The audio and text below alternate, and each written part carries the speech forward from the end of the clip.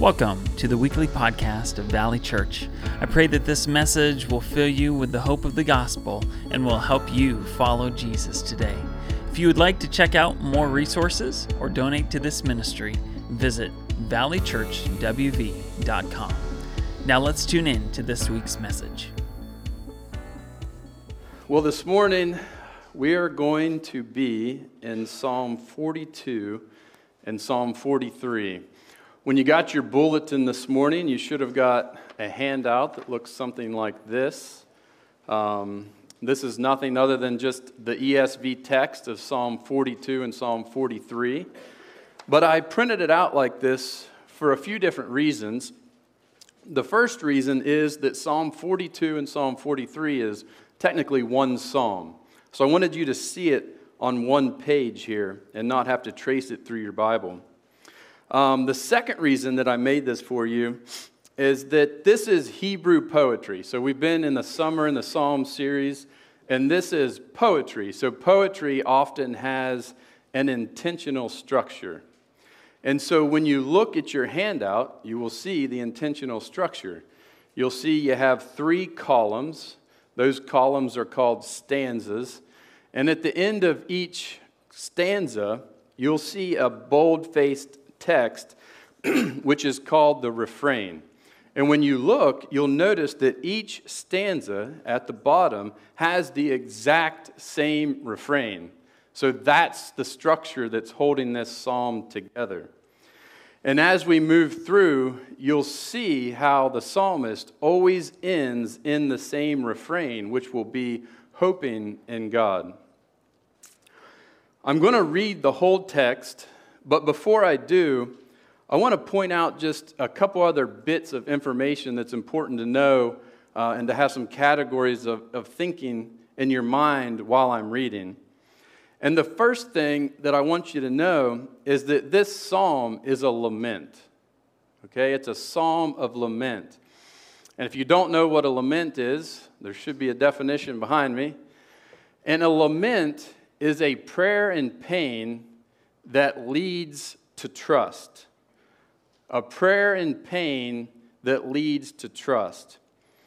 And so, if we were to look at all the other psalms of lament, you would see they all have this exact same pattern.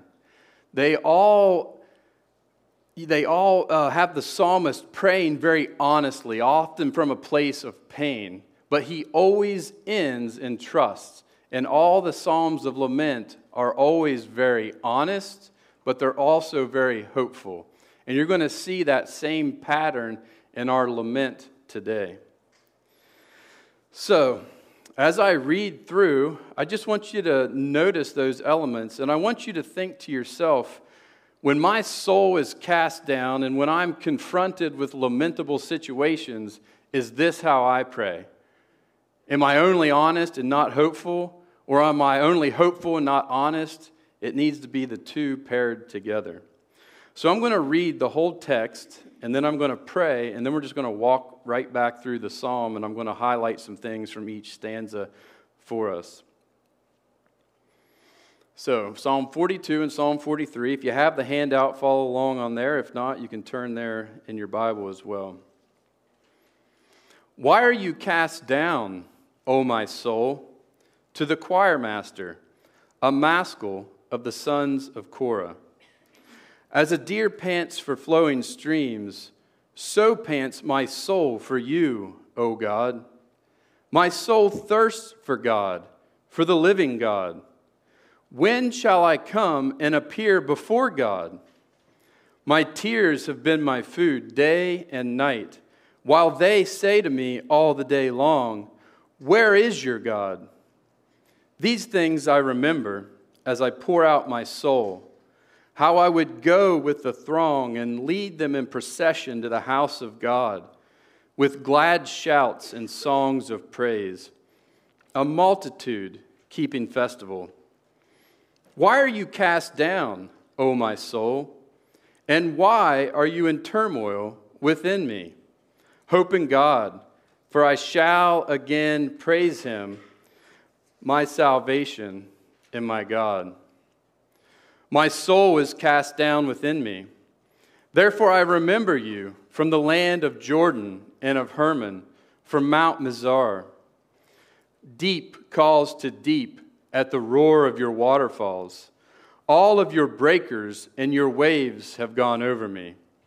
By day the Lord commands his steadfast love, and at night his song is with me, a prayer to the God of my life. I say to God, my rock, why have you forgotten me?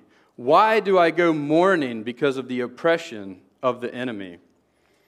As with a deadly wound in my bones, my adversaries taunt me, while they say to me all the day long, where is your God? Why are you cast down, O my soul? And why are you in turmoil within me? Hope in God, for I shall again praise him, my salvation and my God. Vindicate me, O God, and defend my cause against an ungodly people. From the deceitful and unjust man, deliver me. For you are the God in whom I take refuge. Why have you rejected me? Why do I go about mourning because of the oppression of the enemy? Send out your light and your truth. Let them lead me. Let them bring me to your holy hill and to your dwelling. Then I will go to the altar of God, to God my exceeding joy, and I will praise you with the lyre, O God, my God. Why are you cast down, O my soul? And why are you in turmoil within me? Hope in God, for I shall again praise him, my salvation and my God. Let us pray. Lord, as we open your word this morning, Lord, we pray that you would give us ears to hear and hearts to understand. And Lord, as we examine this psalm of lament, Lord, I pray that you would help us to remember to pray like you've taught us to pray when we find ourselves in our lamentable situations and with a cast down soul. And Lord, we thank you that your word will guide us and direct us. In the name of Jesus, amen. If you look at the title of the psalm, you'll see that the title says, Why are you cast down, O my soul? Now that title is just simply a summary statement by the ESV translators. So if you had a different translation, it would say something different. So that's just a simple summary statement. But underneath of that, you see a line that says, to the choir master, a maskil of the sons of Korah. Here is our technical title of our psalm. And right in the middle of that title, you see the word that says maskil. Not a common word for us, but it's a very important word that teaches us what this psalm wants us to do. And it wants us to learn something. That term is pointing us to the fact that this psalm wants to teach us something. And what it wants to teach us is the cure for a cast down soul. And the cure for a cast down soul is the main theme or main point of the whole text. And so the cure for a cast down soul is to hope in God. That's the main point of the whole psalm.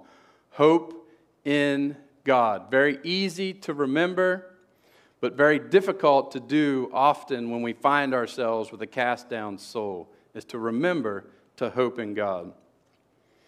So let me ask you, when I read through, did you happen to notice what is causing the psalmist to have a cast down soul?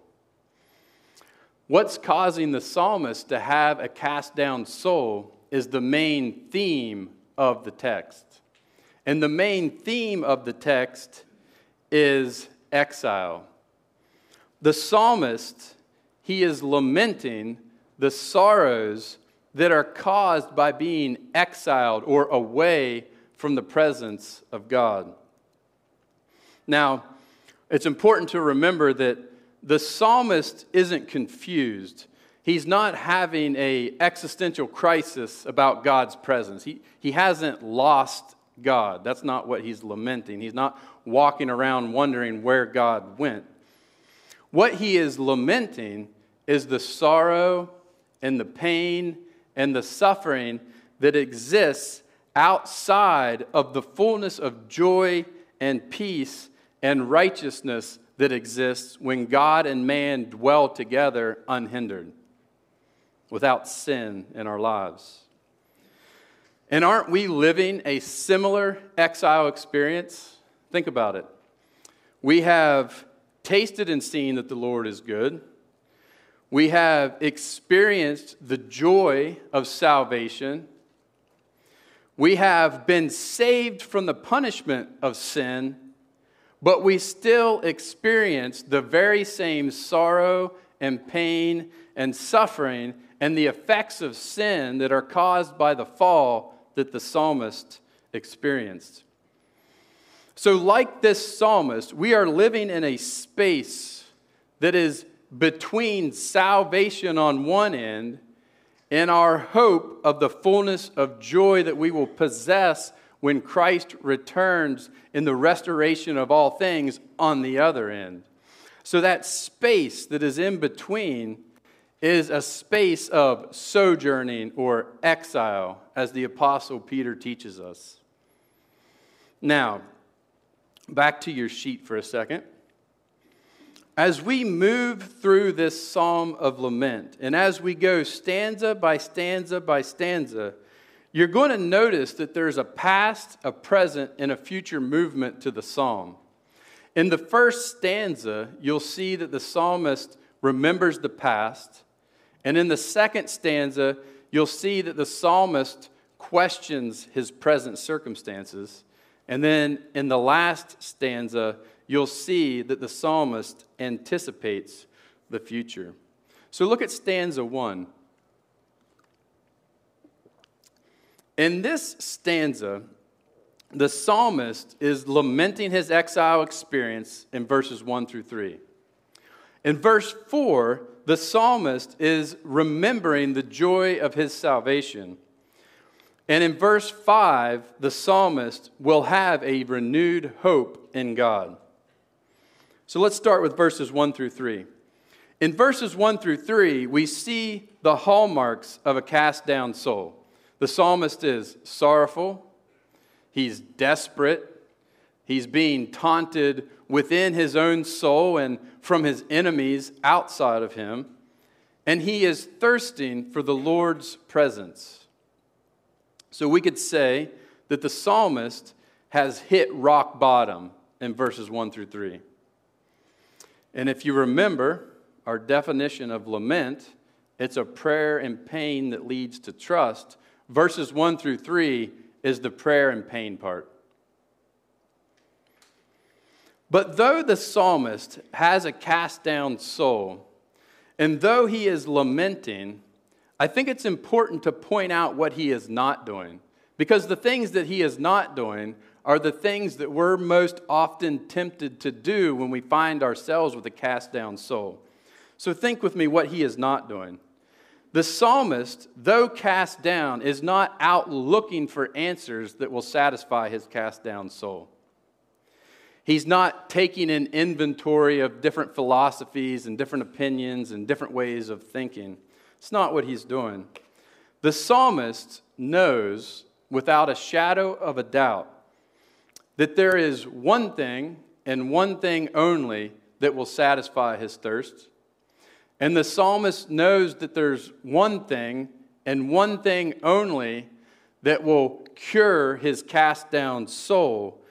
And he knows there's one thing that will save him from this exile experience that he is experiencing. And you see that in verse 2. The psalmist says his soul thirsts for the living God. So he knows his source of hope. He's not wandering around aimlessly. Amen? And so, think about your own life in the context of verses 1 through 3. Have you experienced this sort of cast-down soul where you're longing for the presence of God? We all have. If you haven't, you just haven't lived long enough. Give it time. You will be there. But should we find it surprising when we find ourselves with a cast down soul? No, we shouldn't find it surprising at all, because Jesus said that in this life you'll have tribulation. So we know it's coming. So Jesus was very honest about us and what we will experience in our exiled state. But Jesus also offered us hope, because he said, "Take heart, I have overcome the world." So if your soul is cast down because of where we are in this present exile experience, and if you are in Christ, you will be saved out of it eventually.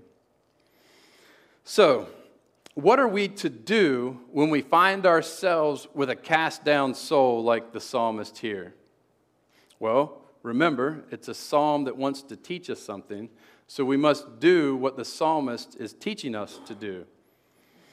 And the psalmist is teaching us to remember the past. And specifically, the joy of our salvation. And when I say the joy of our salvation, I mean everything that's included in the person and work of Christ. Everything that would fall under that category, that's what the psalmist is teaching us to remember when we have a cast down soul. And we see this in verse 4. In verse 4, the psalmist begins to reflect on past experiences of joy that he had experienced with the Lord and with the people of God. And he is remembering the Lord's ability to bring salvation. And as he does this, you're going to see it in a second, he begins to move from pain to trust, just like our definition. Look at verse 4 again. "These things I remember as I pour out my soul, how I would go with the throng and lead them in procession to the house of God, with glad shouts and songs of praise, a multitude keeping festival." Now this verse, it may be my favorite verse in the whole psalm. It's very fascinating because in this verse, the psalmist's emotion is both sorrow and joy. He's sorrowful for what he is not currently possessing, but he is joyful because he knows that the Lord's salvation will once again bring him to that place. You see it says he pours out his soul, so that's sorrowfully, and he remembers the joyous experiences of the Lord's salvation.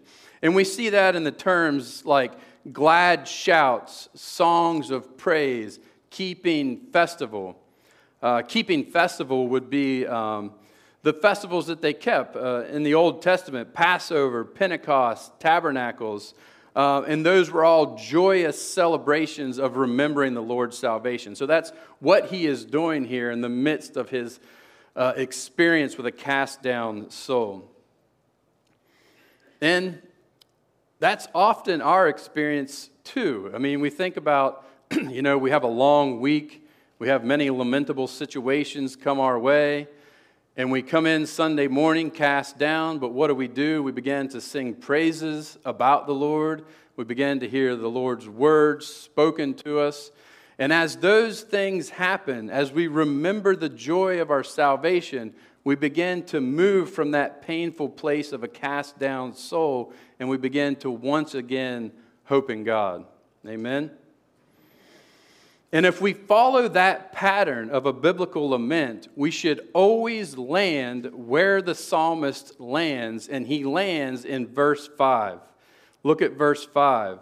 This is the refrain of the poem. It's the refrain of lament. He says, "Why are you cast down, O my soul? And why are you in turmoil within me?" Now that's a good question considering the joy of our salvation. Amen? And it ends, "Hope in God, for I shall again praise him, my salvation and my God." So if we lament biblically, this is where we should always land. Hope in God. Amen? So we've seen the pattern in this first stanza. The psalmist had a cast down soul. He remembered the joy of his salvation, and he once again possessed hope and trust in God. And this is the same pattern you're going to see through each one of these stanzas. It doesn't differ. It's the same pattern in each one. So let's look at stanza 2. In stanza 2, you're going to notice that the psalmist questions the present. He's questioning his present circumstances. So in this second stanza, of course, he's still in exile. That theme's maintained throughout. But this time, the psalmist is questioning his present circumstances. And his present experience of oppression by his enemies is challenging the psalmist's understanding of the steadfast love of the Lord. And so from our psalmist's isolated position, we see that he's in the northernmost region of Israel, just meaning that he's away from the sanctuary where the presence of God dwelt. He's away from the people of God, still in exile. And from this isolated position, the psalmist is wrestling with a profound theological question. And the question that he is wrestling with in this second stanza is the question that we most often wrestle with when we find ourselves questioning our present circumstances. Let's look at verses 7 through 9 again, and then I'll tell you what he is questioning. Deep calls to deep at the roar of your waterfalls. All your breakers and your waves have gone over me. By day the Lord commands his steadfast love, and at night his song is with me, a prayer to the God of my life. I say to God, my rock, why have you forgotten me? Our psalmist is wrestling with the doctrine of the providence of God. He's still in exile, and he feels that he is drowning from the oppression of his enemies. But did you notice what he said in verse 7?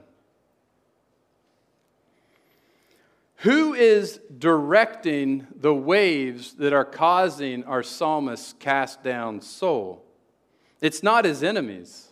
It is the Lord. He says, your waterfalls, your breakers, your waves have gone over me.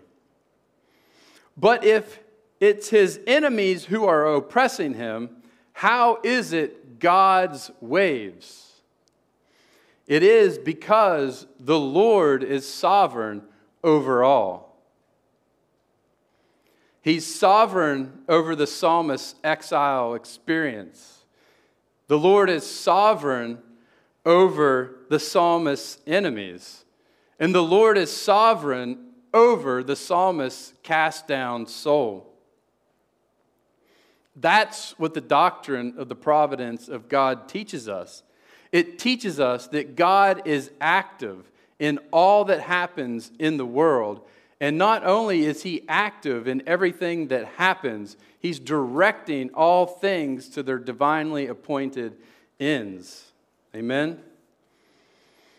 And though our situations are complicated, and though there's many secondary causes in our situations, we must, like the psalmist, choose to believe that our current circumstances are not the result of chance, but are the result of providence. I have a quote here by Old Testament scholar James Goldengay, and I think it helps to clarify this mystery of providence a little bit. It says, quote, "At first sight, the belief that God is behind the trouble that comes to us is a frightening doctrine. But what's the alternative? A God whose purpose is continually being frustrated by evil? That's even more frightening." End quote. So what must we do? We must just simply trust that the Lord is present and active in our current circumstances that are causing us to have a cast down soul. However complicated that is, it's just trusting that the Lord is present and active. Amen? Now, I realize that the doctrine of the providence of God often generates way more questions than it gives answers. I'm well aware of that. And I don't have any answers for your most difficult questions surrounding your current circumstances. I don't have the answers. But what I can point you to is the answer that the text gives. Amen? And the text tells us, in the midst of our difficult circumstances, to cling to the steadfast love of the Lord. And we see that between the Lord's waves in verse 7 and the question of God's absence in verse 9, we see the psalmist do what we should all do when we question our present circumstances. And the psalmist reaches out and he clings to the steadfast love of the Lord. Amen? And isn't that what we need when we feel like we are drowning from the waves of our current circumstances? We need something solid. We need a rock. We need an anchor. And the steadfast love of the Lord is the answer. Now, once again, notice what the psalmist isn't doing when he's questioning his current circumstances. The psalmist, though he feels as if he is drowning, he is not cursing God. The psalmist doesn't walk away from God. And the psalmist doesn't look for a new God simply because his circumstances are difficult. The psalmist, with unanswerable questions still on his mind, chooses to cling to the steadfast love of the Lord. The psalmist knows that as sure as the Lord commands the waves, the Lord also commands his steadfast love. And know this, waves are temporary. The steadfast love of the Lord endures forever. Amen. So what does this all mean for us in our current circumstances? How do we apply this? It means that the steadfast love of the Lord is a demonstration of the Lord's covenant faithfulness, which means that the steadfast love of the Lord is a demonstration of the Lord's character.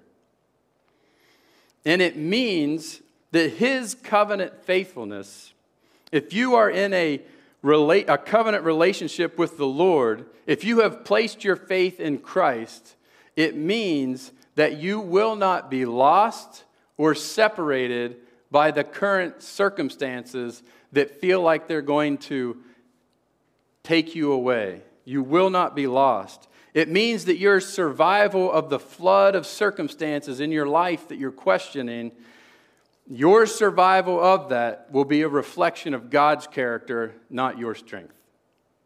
So, when your soul is cast down because you're questioning your present circumstances, I just urge you to consider the steadfast love of the Lord. Amen? And when you consider the steadfast love of the Lord, you will begin to move from pain to trust. The steadfast love of the Lord in stanza 2 is just like remembrance in stanza 1. It is what moves you into the refrain of lament, verse 11. Why are you cast down, O my soul? And why are you in turmoil within me? Well, that's a good question, considering the steadfast love of the Lord. And so we've seen that in this stanza, it's the same pattern. The psalmist begins with a cast down soul. He considers the steadfast love of the Lord, and he ends with a renewed hope or trust in the Lord. So let's look at stanza 3. In stanza 3, the psalmist is still lamenting his exile experience, but this time he's anticipating the future. And he asked the Lord to send his light and his truth to lead him back to the Lord's presence. So like I said, all the same themes are maintained. He's still in exile, still cast down, still lamenting. But what I want to do in this stanza is a little bit different. I want to move us towards closing this message. So I'm not going into as much detail about what's going on because it's all the same pattern in each stanza. But I want to point out one important thing to you as the psalmist anticipates the future. And as he anticipates the Lord's redemption and leading him back to his presence, I want to point out that the psalmist knows the source of his redemption and his restoration. And we see it in verse 3. The psalmist is praying to the Lord to send out his light and his truth. So what are light and truth? Light speaks of the fullness of the Lord's redemption, and truth speaks of the Lord's covenant faithfulness. But what's easily missed in this stanza, remember, this is poetry, so they use different literary devices. And what's easily missed is that the psalmist speaks of light and truth as if they are a person that can lead him into redemption. And I hope some light bulbs go off with that. Our psalmist, light and truth, they do become personified in Christ. Amen? Jesus is both the fullness of God's redemption and the fullness of God's restoration and covenant faithfulness. So in Christ, the prayers of the psalmist are answered. In John 8:12, Jesus says this, "I am the light of the world. Whoever follows me will not walk in darkness, but have the light of life." And of truth, Jesus says this in John 14:6, "I am the way, the truth, and the life. No one comes to the Father except through me." So, if we want to be led out of this exile experience, if we want to have hope in God in the future, we need to follow Jesus. If we need someone to pour our souls out to in honest lament, like the psalm teaches us, we pray to Jesus. If we want to hope in God, we hope in Jesus.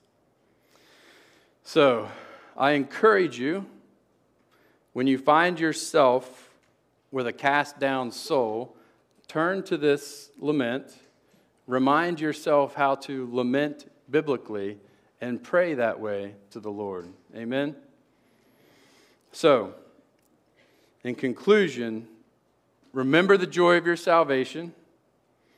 Question your present circumstances, but trust that the Lord is providential and that his steadfast love endures forever. And anticipate the future when the light and truth that is in Christ leads us back into the presence of God where there will be no more cast down souls. Amen? So I'm going to pray while the worship team comes up, and we're going to close with a song, "Come As You Are," and the song is really good to lament to. So if you need to lament about a situation, use this time and this song to do that. Let me pray for us, and then they'll close us out. Lord, we thank you for your word, and we thank you for this time and the freedom that we have to proclaim your word publicly and openly. And Lord, I pray that you would be with these people as they go about their week. And Lord, I pray that you would be close to their hearts and minds and that they would call upon you at all times. In Jesus' name, amen. Thank you for listening to this week's message from Valley Church.